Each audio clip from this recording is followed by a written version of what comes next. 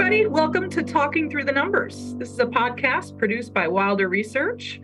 Our goal is to provide some insight on significant issues, combining some sound information with some expert knowledge to enrich our understanding of things that are affecting our communities, things that are affecting our world.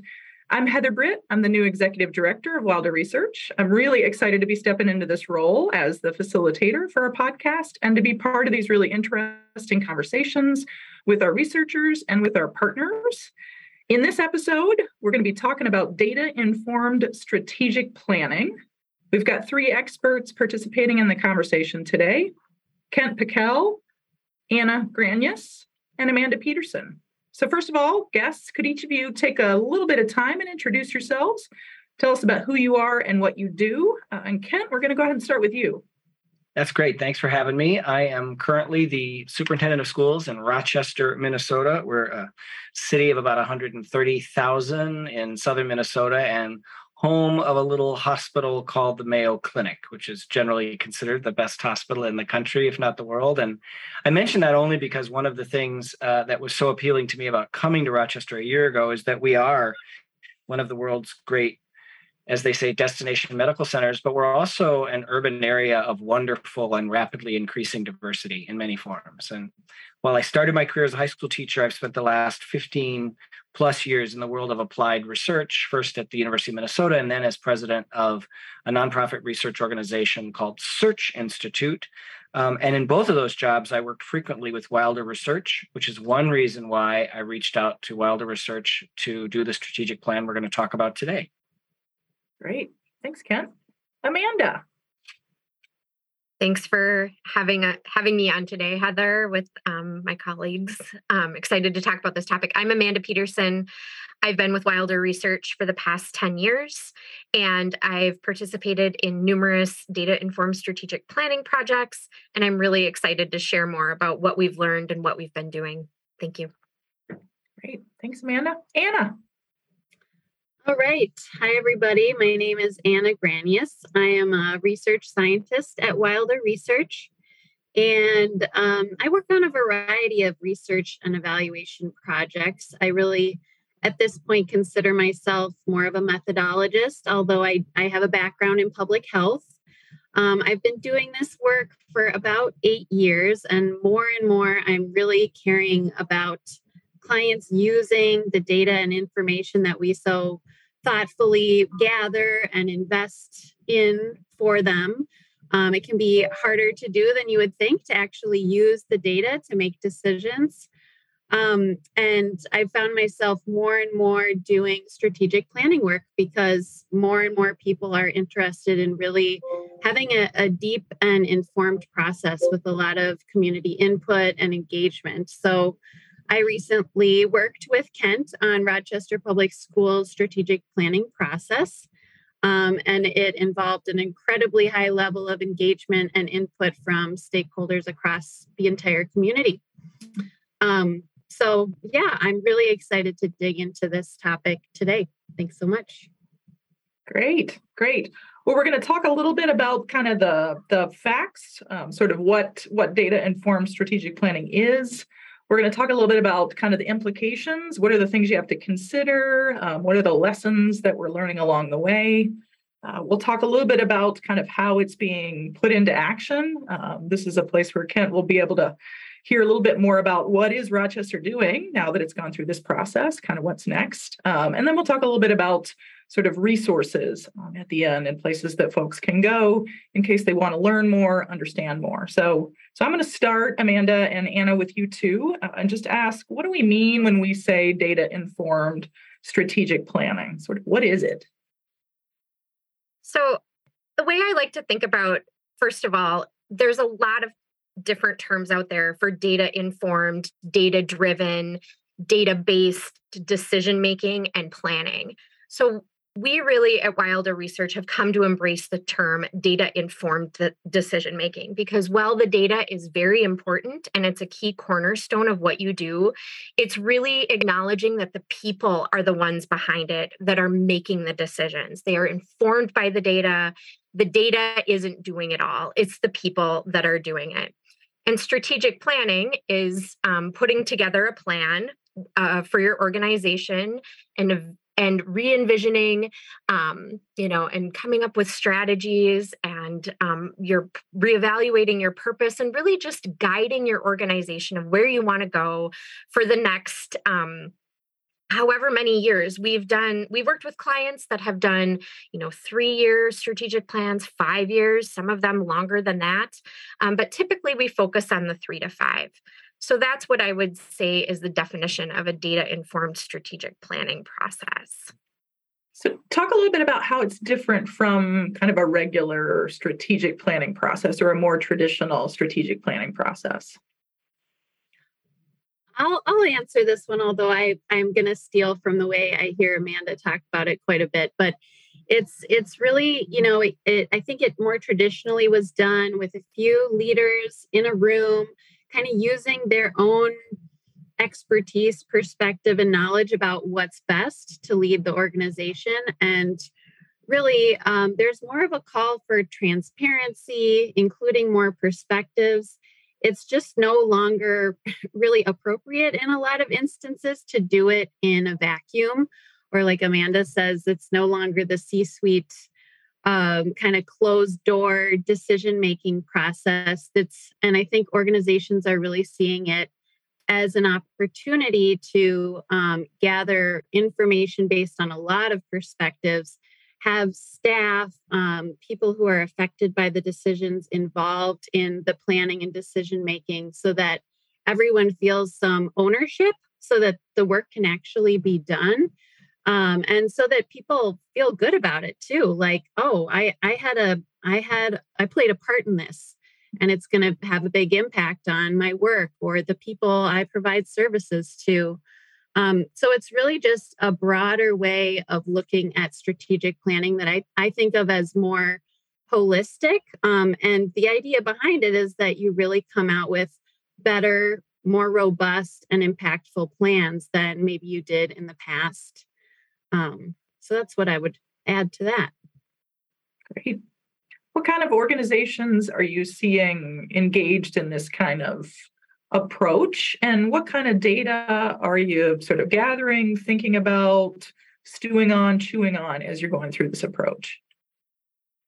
Well, a lot of different types of organizations are starting to use this. We have done strategic planning for public libraries, school systems. Obviously, Kent's here, that's why. Community action agencies and partnerships, other nonprofits.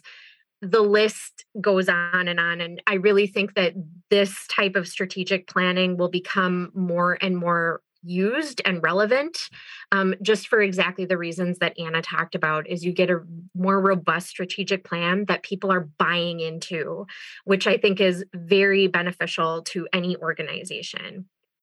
Types of data, and Anna, feel free to jump in here.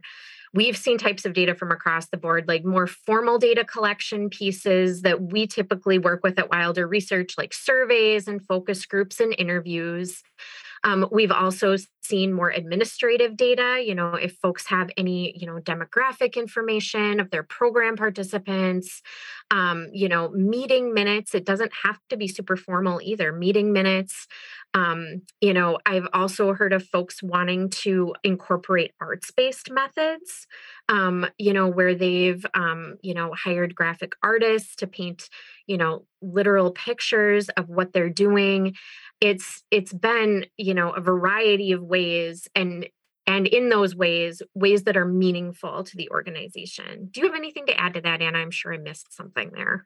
I would just add that there's so many different ways to do this work, and that there's really no cookie cutter process that we offer at Wilder, or that I think should be offered. Every organization has different needs and different perspectives they're trying to include. And I think that's where we come in a nice way, because we are a research-based organization and have all these methods and different ways of engaging different groups to inform a process or provide information. And so Yeah, a variety. It can look like so many different things. Amanda mentioned arts-based methods. And a nice thing we did with Rochester at the end was we had these different work groups that were putting in so much energy into this planning. And at the very end, we worked with a graphic recording artist to kind of record a final wrap-up session where people who were engaged in the process were able to talk about kind of the final product and what it would really mean for their community if it is to be implemented and rolled out the way it's intended to.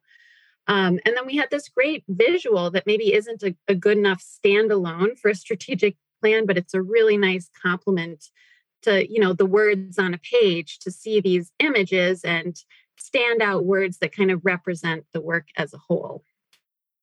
And I'm happy to tell you, it hangs outside our school board room right now. So it's it's very colorful. It was actually on the wall of the boardroom for a long time. And then I was like, okay, it's been there a few months, but so now it has a very nice place on the wall right outside the boardroom. That's awesome. Ken, talk a little bit about sort of what drew you to this way of engaging in strategic planning and sort of what you were hoping for when you started to engage us. And kind of what that journey felt like for you along the way. The really very nuts and bolts story behind it was I shortly, about a year ago, arrived in Rochester as superintendent, and I was meeting with community leaders, and Rochester Public Libraries had just won a national award as one of the preeminent library systems in the country. And I said to Audrey Betcher, the retiring president, how the heck did you do that? And she literally, first thing she said was, well, we did a really powerful strategic plan. And I said, wow, that's great. I have to do that. Who'd you do it with? And she said, well, there's this organization called Wilder Research. And of course, I'd worked with Wilder multiple times in the past. And so it sort of felt like, the past is prologue kind of a thing. Mm-hmm. The reason I wanted to work with Wilder, and the reason that we spent, I think reasonable but significant district resources to do it. And I think in some ways, if I had to kind of suggest a thesis for this podcast, most strategic plans sit on the shelf. And if you say that in a meeting, everyone will nod. We all know that's the reality. We all know we need to avoid the reality. But in fact, how do you actually avoid that reality? And of course, part of it is leadership, and it's incumbent upon me now to actually implement the darn thing.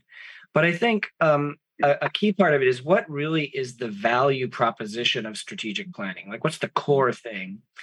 And I think in the plan that we developed with Wilder, and this is, by the way, not a commercial for Wilder Research. I'm receiving no remuneration for singing these people's praises. We really did, through the process Wilder facilitated, reach a far more diverse span of our constituency in Rochester than we could have ourselves. Because frankly, we all have day jobs that are not strategic planning. So we really had, both in terms of 6 working groups, but also surveys, focus groups. So that was number one. Number two was the reality of the research and data capacity that Wilder has. One of the things that's in our strategic plan is adding a research and evaluation capacity. When I got here and when we started this strategic planning process, we had no research director. We had no research office. And so if we hadn't partnered with Wilder, I would have had to do it. And I don't have all the capacity that Wilder brought. So the second is the data piece. And I think the third actually is the independent nature of Wilder Research. They could go in and do the focus groups, including with some communities, for instance, like some in communities of color, where there's a lot of mixed feelings about the school district. Nobody doesn't want their school district to succeed, but there's a lot of history. And sometimes it was about Rochester Public Schools. Sometimes it was about American education in general. The Wilder team could go in and facilitate those focus groups and those working groups. And they weren't sitting there as Rochester Public Schools. They were sitting there as a partner that was unabashedly supportive of our mission, but independent. So I think those are some of the things that made it a really powerful partnership. Great. So Anna and Amanda, if someone's thinking about wanting to walk into this approach, what are the things they should be aware of? What are the things they should consider as they're sort of preparing for this way of doing strategic planning? Talk to us a little bit about that. I think the first thing to consider is the time it takes and the capacity of your people that are working at the organization to do it. It isn't a quick process. It is not a simple process. we ask people, to really think and dig deep and look at data during our sessions and really ask about what they want with the knowledge, with it, while acknowledging that, they're not going to get every single thing on their wish list that they want. Even if the data says they really need it. And prioritization is hard. And it can be a bit of a lift and a taxing process, but in the end, so worth it. So just thinking about that for consideration. And also, you don't have to be a data nerd like the rest of us to do data informed strategic planning. Like when I say it's a heavy lift, I talk about the process, but, having your data available in a digestible way is also something to consider and think about as you're getting into this. Because, you don't have to be, like I said, a statistician to dive into this process. But it is very, it's just very important to consider along the way the time it takes and, that the investment you are making in it, so to speak. I agree with Amanda on the just assessing your capacity. I mean, there's a process for everyone. So even if you're like, we've got no capacity, we've got no dollars, there's something you can probably do, and we just need to figure out what is worthwhile or what we're able to do. I think the other thing to consider in terms of leadership going into this process is just really beforehand identifying what you're willing to put in the hands of others and how much you are willing to respond to the data. So it's a really tough situation if you're gathering a lot of information, but you're not willing to respond to that and be willing to make changes that are based on what you're hearing. So, you can have varying degrees of engagement. We're kind of talking about the super engaged process in this podcast here, but you kind of want to assess what you're willing and able to do or give up, how much power you're willing to distribute in this process, because it can vary quite a bit depending on what process you use, what methods you use for collecting data, and again, what you're asking of your staff or community members, because you want to walk that line of not requiring too much of a time commitment, but also having it be meaningful engagement. So, that's something we can help think through, but certainly an important part before going full on into a process. You want to make sure it's the right one for your organization and, your leadership there. Kent, you started this process when you were interim superintendent. You're now sort of fully in the seat for Rochester. What were you hoping for as you kind of look back at sort of where you were at the beginning, and what are you experiencing now as an output of this process, and kind of what's next for Rochester Public Schools? Take us through that journey. Yeah, it's a longer story and one that I wasn't here for. But my two predecessors in Rochester had superintendencies that had ended in complex ways, and so the school board really wanted to, frankly, kick the tires on a superintendent before they invested. So they wanted an interim superintendent. My youngest daughter had graduated from high school up there. I'd been president of Search Institute for 10 years. It was a good moment for personal transition. So I came in enthused about it, but not knowing if I'd be here more than a year. And that's a pretty odd time to do a strategic plan. But we did it for two reasons, not equally important. The first being Rochester was really ready. The district, the community was really ready for a set of clear priorities, and frankly was insisting upon it. The second reason is it was the height of the pandemic.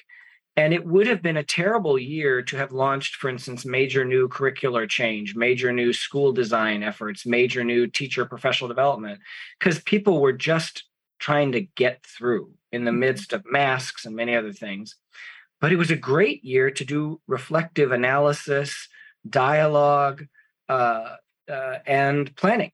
Mm-hmm. So I think we used this year incredibly effectively. The design of the plan, I think, proceeded pretty much like it would have had I not been interim, with one major exception.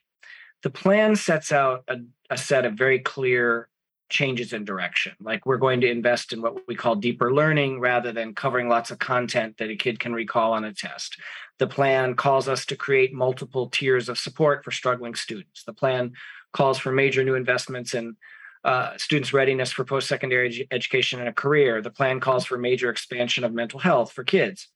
What it doesn't include is detailed action plans for each of those things.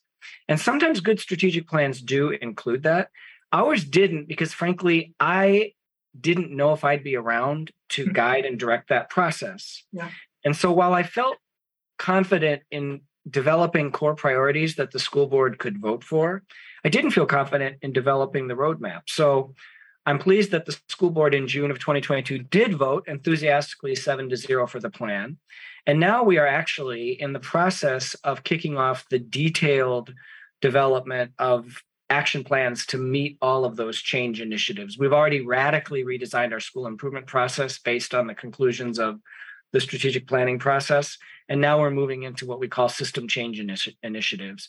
So we're getting there, but we didn't undertake that initially. And not that we sort of had this as a brilliant foresighted method, but I actually think that's a good way to do it because we got consensus on the big change initiatives, and now we're turning to the details. So we didn't kind of put the cart before the horse, or whatever the metaphor goes. We got consensus on the direction, and now we're moving into implementation. And I think that was a good way to do it, actually. Great. Thanks, Kent. Yeah. Anna and Amanda, talk a little bit about where you've seen organizations get stuck using this approach. What's sort of hard about it? What may be challenging for organizations and communities as they're making their way? I'll just say something, and it's really based. Amanda and I are working on another strategic planning project right now, and I feel like and I think this was very true in Rochester as well.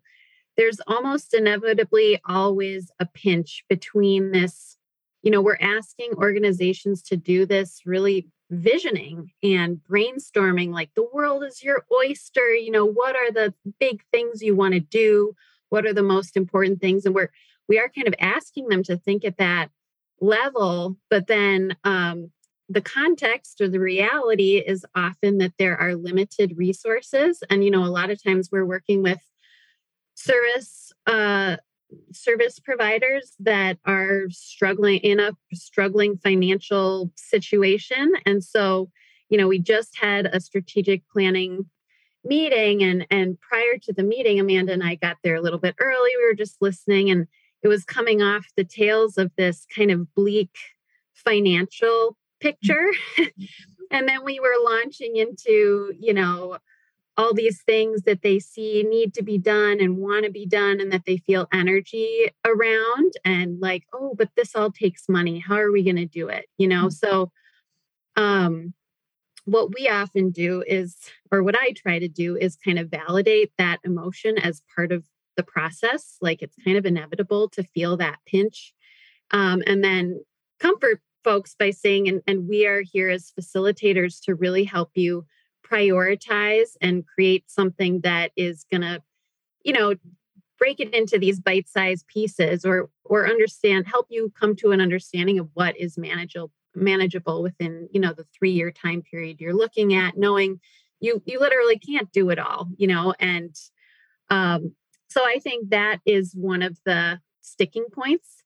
I also think sometimes just having enough time with the data that is collected to really sit with it, digest it, engage with your colleagues around it and others, and then turn that into planning or action. Sometimes if it's a school year or some other time constraint, it can kind of truncate things. And people always feel a little rushed in strategic planning. I think that's also part of the process. You kind of have to push people to make some of those prioritization decisions. And that can be a little uncomfortable, but is expected.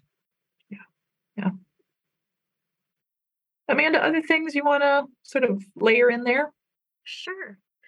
I think that, Anna hit a lot of that on the head, with as far as the push and pull between change. And there's always tensions between, folks who think, well, this is the way we've always done it, and we really need to just put our head down and keep going. And, they get stuck in the do cycle, the keep doing.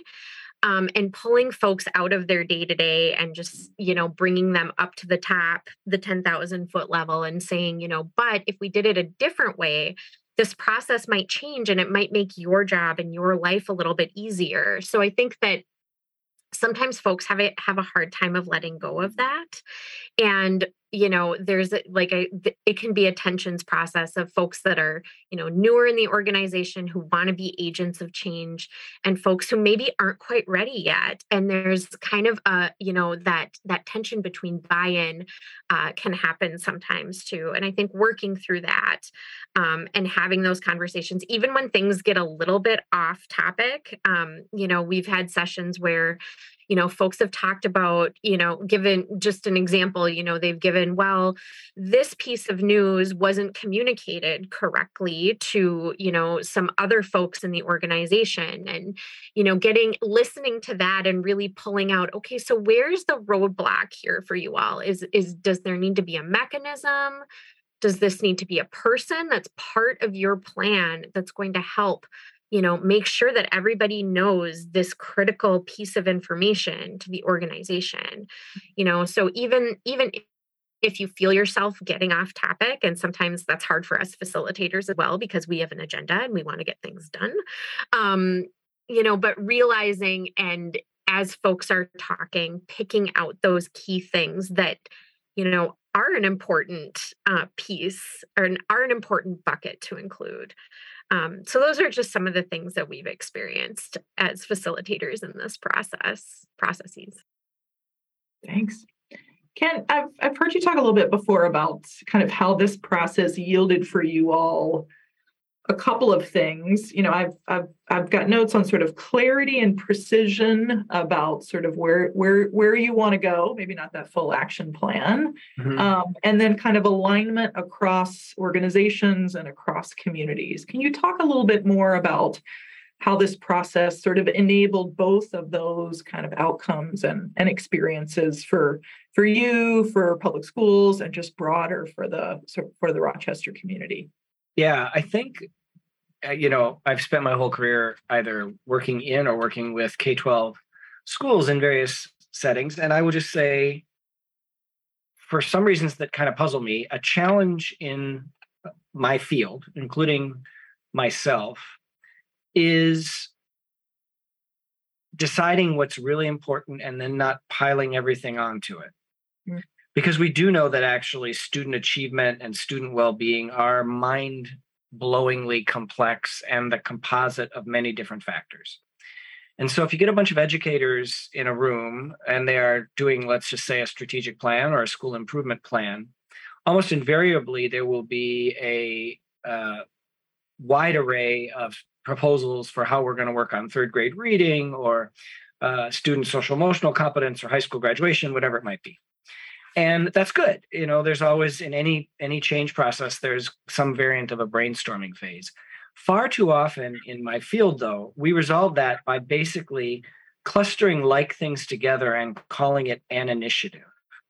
And so you'll see stuff like strengthen students' social emotional well-being, mental health, and resilience in the face of challenge. And they call that one initiative. And in fact, social is different from emotional, is different from mental health, is different from sort of resilience in the face of trauma. They're linked, but if you're trying to actually plan with finite resources for real change, you can't combine those things. And I think in part the Wilder folks, many of whom are really steeped in, Anna was talking about being a methodologist, in the methodology of like writing good survey questions, but really just doing good research studies more broadly. Whereas for K-12 educators, like, I've been in for a lot of my career, that sort of mush it all together is very comfortable. For a researcher, it's like ripping your skin off, because they're like, oh my God, there's 6 constructs in that, and we can't actually measure those things. They're not distinct. Whereas again, I'm oversimplifying here, but you can get in other rooms I've been in and we get all of the Post-it notes in one sticky cluster. And we think we've really achieved something because we've clustered these generally similar things together. Okay.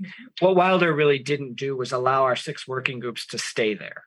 And so we do have these big buckets in the strategic plan, but we actually, partly because of the facilitation, got to where there is a quite clear change initiative in almost every one of them. And a couple of them where they're fuzzy. It's fuzzy by design because we needed to do more work, but it's still put out a course for change. So we need to think about how to really, an example of that is it clearly says Rochester Public Schools needs to be the provider of choice for families in Rochester. We don't go all the way in the strategic plan to come up with the clear ways we fully appeal to our rapidly changing demographics. But we called out the need to begin to think much more intentionally and creatively about essentially our market share in Rochester. Mm-hmm. So that's an example in the strategic plan where we maybe didn't get quite to the sort of crystal nugget we have in most of the initiatives, but I think that still is sufficiently clear to set us up for the next phase of the work.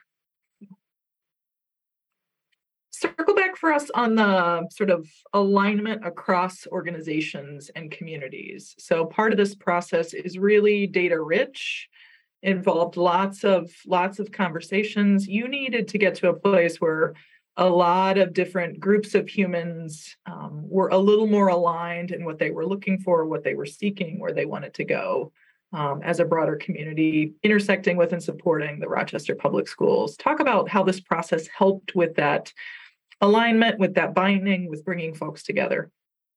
I think it helped in 2 ways. One, the 6 working groups that we had, and they dealt with things like there was one focused on outcomes and measurement, and one focused on sort of improvement systems, and one focused on the money and the revenue stream. So they all had kind of a pretty clear charge. We worked very hard to have those groups themselves be diverse. And so these are people who really committed. I mean, they went to multiple meetings. And then the next tiers of feedback that we also worked with Wilder to put together, they also were quite inclusive of the very diverse community we're in. And that was focus groups, surveys, and other opportunities for input. So part of it was the collection of the information we got, I think, helped us bridge those divides. We also had one of those 6 committees whose charge was essentially this. They were not charged with creating content in the plan, like I just mentioned. They were called the Coherence Committee. And their full charge was to look across the plan and try and make sure that the initiatives weren't in conflict with each other, for sure, but ideally that they complemented each other and that they were reflective of the full diversity and aspirations of our community. And they didn't have any other work to do. So at first, it was kind of a head scratcher for them because they're like, wait a minute, what are we doing? Because the other groups are coming up with new ways to do professional development for teachers or new ways to allocate money to schools. And we're kind of sitting here. But as the other groups began to generate recommendations, the Coherence Committee really productively contributed to the plan by continually saying, how does the whole thing fit together? And how does the whole thing really represent Rochester? And so if you read the full, I forget exactly where Amanda and Anna we ended up, but it's either 60 or 80 pages, depending on if you count appendices. We're now continually working to distill to its essence. Mm-hmm. And one of the challenges is, as we try and get it shorter and clearer, not let anything that was really important to any of our constituencies that helped design the plan fall off. It's kind of that quintessential quote there, or this that's sometimes attributed to Einstein: make something as simple as possible, but not one bit simpler. And so I was in a community forum last week, and I was talking about the plan, and there's a plan that talks about significantly expanding our extracurricular and out-of-school time activities starting at the middle school level. But the one-page summary that I was talking from didn't call out that has as its core focus kids from marginalized communities, specifically, kids of color. And so somebody raised their hand and said, I love this, but I really think that initiative ought to call out kids from marginalized community and kids of color. And I said, it does in the plan, but not on the one-pager, because you're trying to only have so many words on the one-pager. And so I assured her that it did and made a note to somehow add some words that doesn't take 80 pages to read that lets people remember that that's at the core of what came out of our process in that initiative. Sorry for the long answer there. No, I'd loved it. It's fantastic. Last question for you all. So the data-informed strategic planning process generates a lot of data and information. A lot of that is infused into the strategic plan that's developed, but that data also just becomes a sort of a rich asset that organizations can rely upon kind of in the future. So Kent, talk a little bit about kind of your next phase and how you're leveraging the data from the first phase as you're walking into that kind of deeper implementation planning work. And then I'll kind of have the corollary question for you, Anna and Amanda. Just how have other organizations kind of leveraged all of the data that they're generating through this process? So Kent, where are you at in sort of leveraging, all of that great information that was generated? I gave a long answer to the last question, so I'll try and be brief here. One, the data that Wilder helped us identify and collect has deeply informed the development of a new district-wide dashboard that is a set of indicators that we'll be using to measure the long-term impact of the plan. Our school board actually reviewed a version of that dashboard this week, and then they will approve a final version of it in November. So that's one way. A second way is that we are still using those data sets to shape the decision making that we need to make about an array of initiatives. In our plan, it calls for asking the citizens of Rochester to invest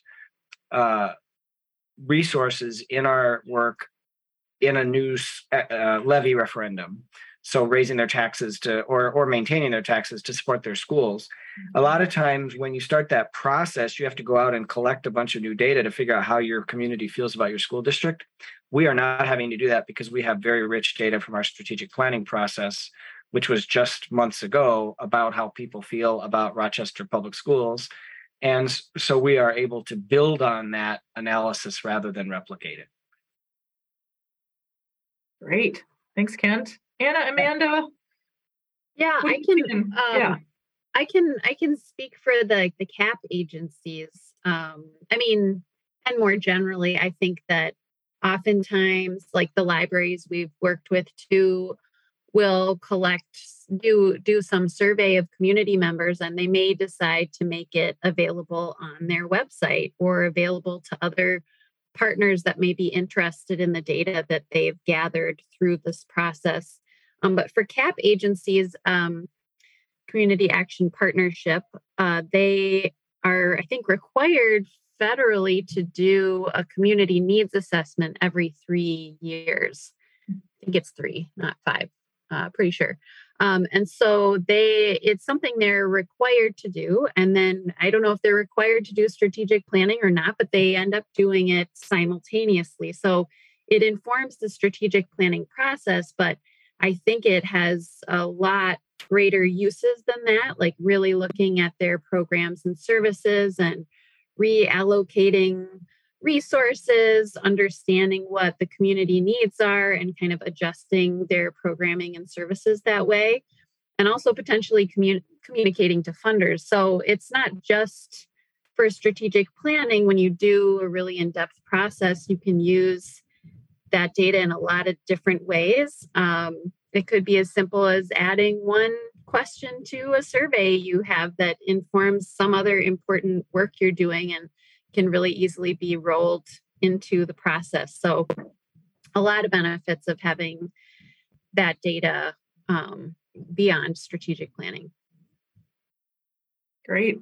Amanda, I'm going to ask you to kind of close us out, talk a little bit about just resources. So as folks are thinking about, sort of data-informed strategic planning, anything else you'd love to add there? We'll certainly sort of point folks to the Wilder website. We'll talk a little bit about the Rochester Public Schools website, but any additional sort of resources you want to surface as we bring it on home?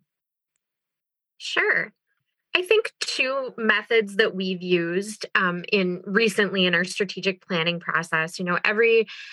It is a well-known tool in the strategic planning world called the SWOT analysis. And what that means is SWOT, SWOT, stands for strengths, weaknesses, opportunities, and threats. Well, more recently, I think folks, just given the pandemic, given that they want more of a results-based strategic plan, given that people are tending to be a little bit more aspirational and that need to be in that headspace, we have discovered a new methodology called SOAR, which stands for strengths, opportunities, aspirations, and results.